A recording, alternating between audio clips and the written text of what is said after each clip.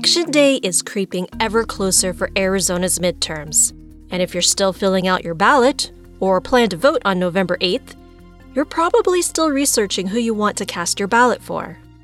The Gaggle and the Arizona Republic's political team are connecting with candidates so you can hear them make their case to voters in their words.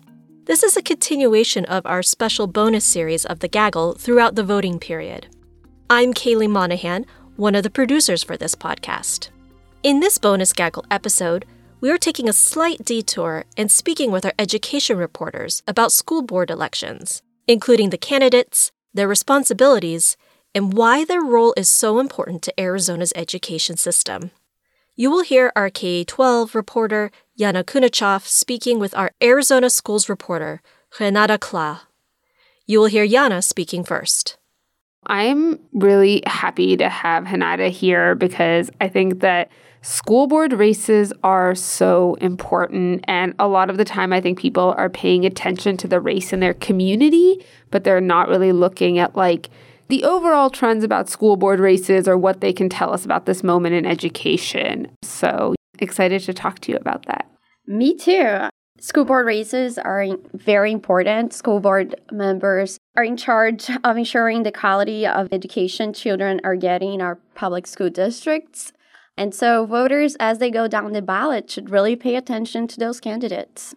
One thing that I've noticed from your really detailed coverage of school board Q&As and then just watching races in general is that it feels like partisanship is at an all-time high all over the place. Are you seeing a similar trend playing out at the school board level?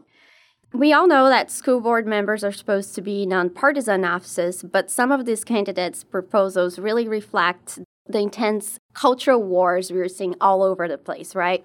Chris Hamlet, who's running for a seat in Mesa, for example, has defended the dismantling of the Arizona Department of Education.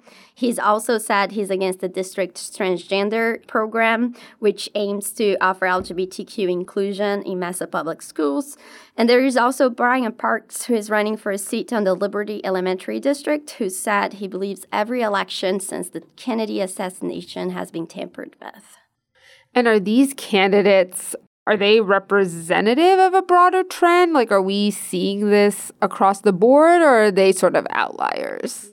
No, they are not alone. Many school board candidates have either declined to answer questions about the election results or come out saying that they do not believe in them. We also have multiple candidates who, when answering a questionnaire I sent them, said they do not support the concept of equity. And equity, for our listeners, is the idea that we don't all have the same starting point in life. And so sometimes we and systems have to treat people differently to ensure those fair outcomes. You're completely correct. We have Christy Allman, who's running for a seat in Kareen, who went as far as saying that equity has no place in classrooms. So the hope in school board races is that those members represent the community. So can you talk to me a little bit about how there's sort of built-in elements that help ensure that in general? Yes. The school board members have to live in the districts they serve. But the Hispanic population in Chandler has increasing a lot in the last few years. We only have one Latino candidate for the board, which is Patty Serrano. And if she's elected, she's going to be the first Latina to serve in the board. Right. And I think the bigger context also is that 60% of students in Arizona's public schools are students of color. So I wonder how representative school boards are of their communities.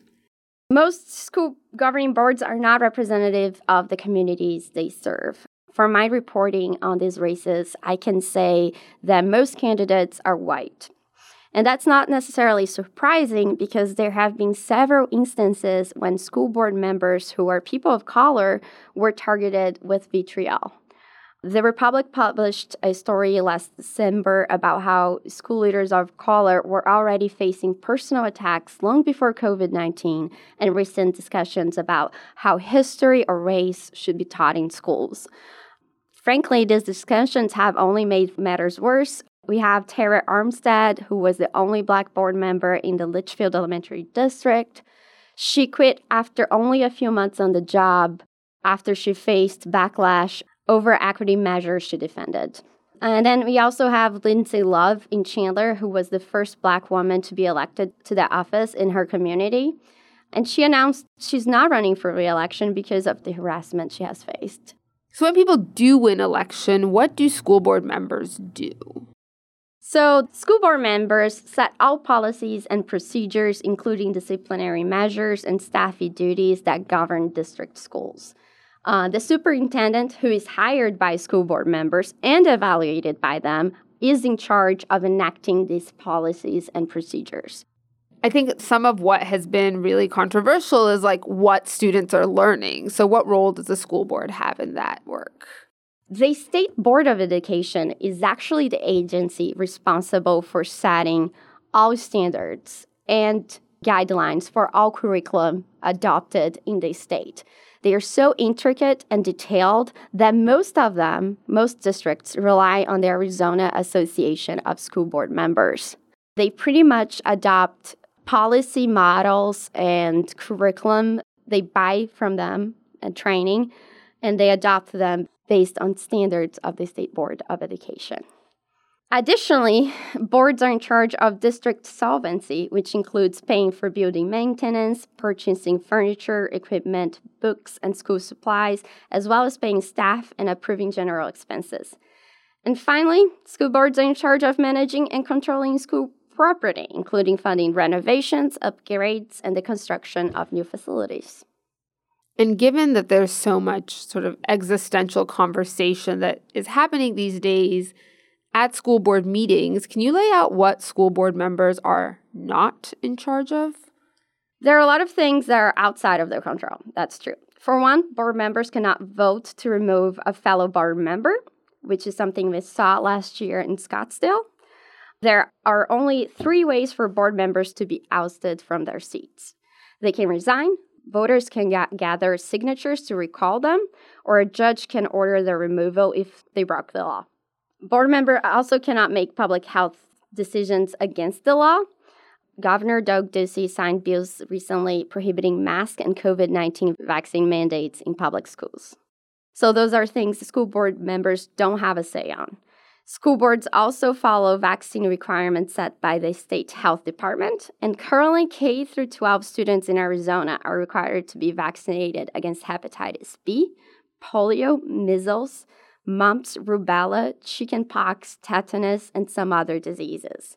And finally, board members are not allowed to remove topics the State Board of Education requires from the curriculum. A recent example includes a bill that passed last year that requires Arizona students to learn about the Holocaust and other genocides. How can Arizonans be the most informed voters possible for school board races? The easiest way is going to the AZ Central website, where I published Q&As with many board candidates about their positions on K-12 education topics, and also checking other stories that we have up there on these races. Thank you so much. It has been really helpful to get a sense of both what's happening on the ground, but also what this tells us about the future of education in Arizona writ large.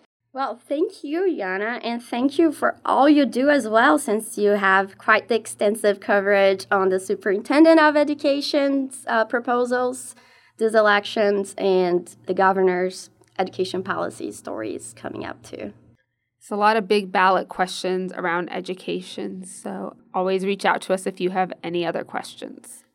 You can follow me on Twitter at Yanazure, so that's at YANAZURE. And you should also definitely join our Facebook page. Just search for a group by AZ Central on Facebook called Arizona Education Community. And you can also follow me on Twitter. My handle is Renata Claw. That's RENATACLO. And that concludes this bonus episode of the Gaggle's 2022 midterm Q&As. Special thanks to our reporters Yana and Renata for filling us in on school board elections. You can follow the Gaggle and all our podcasts online at AZC Podcasts.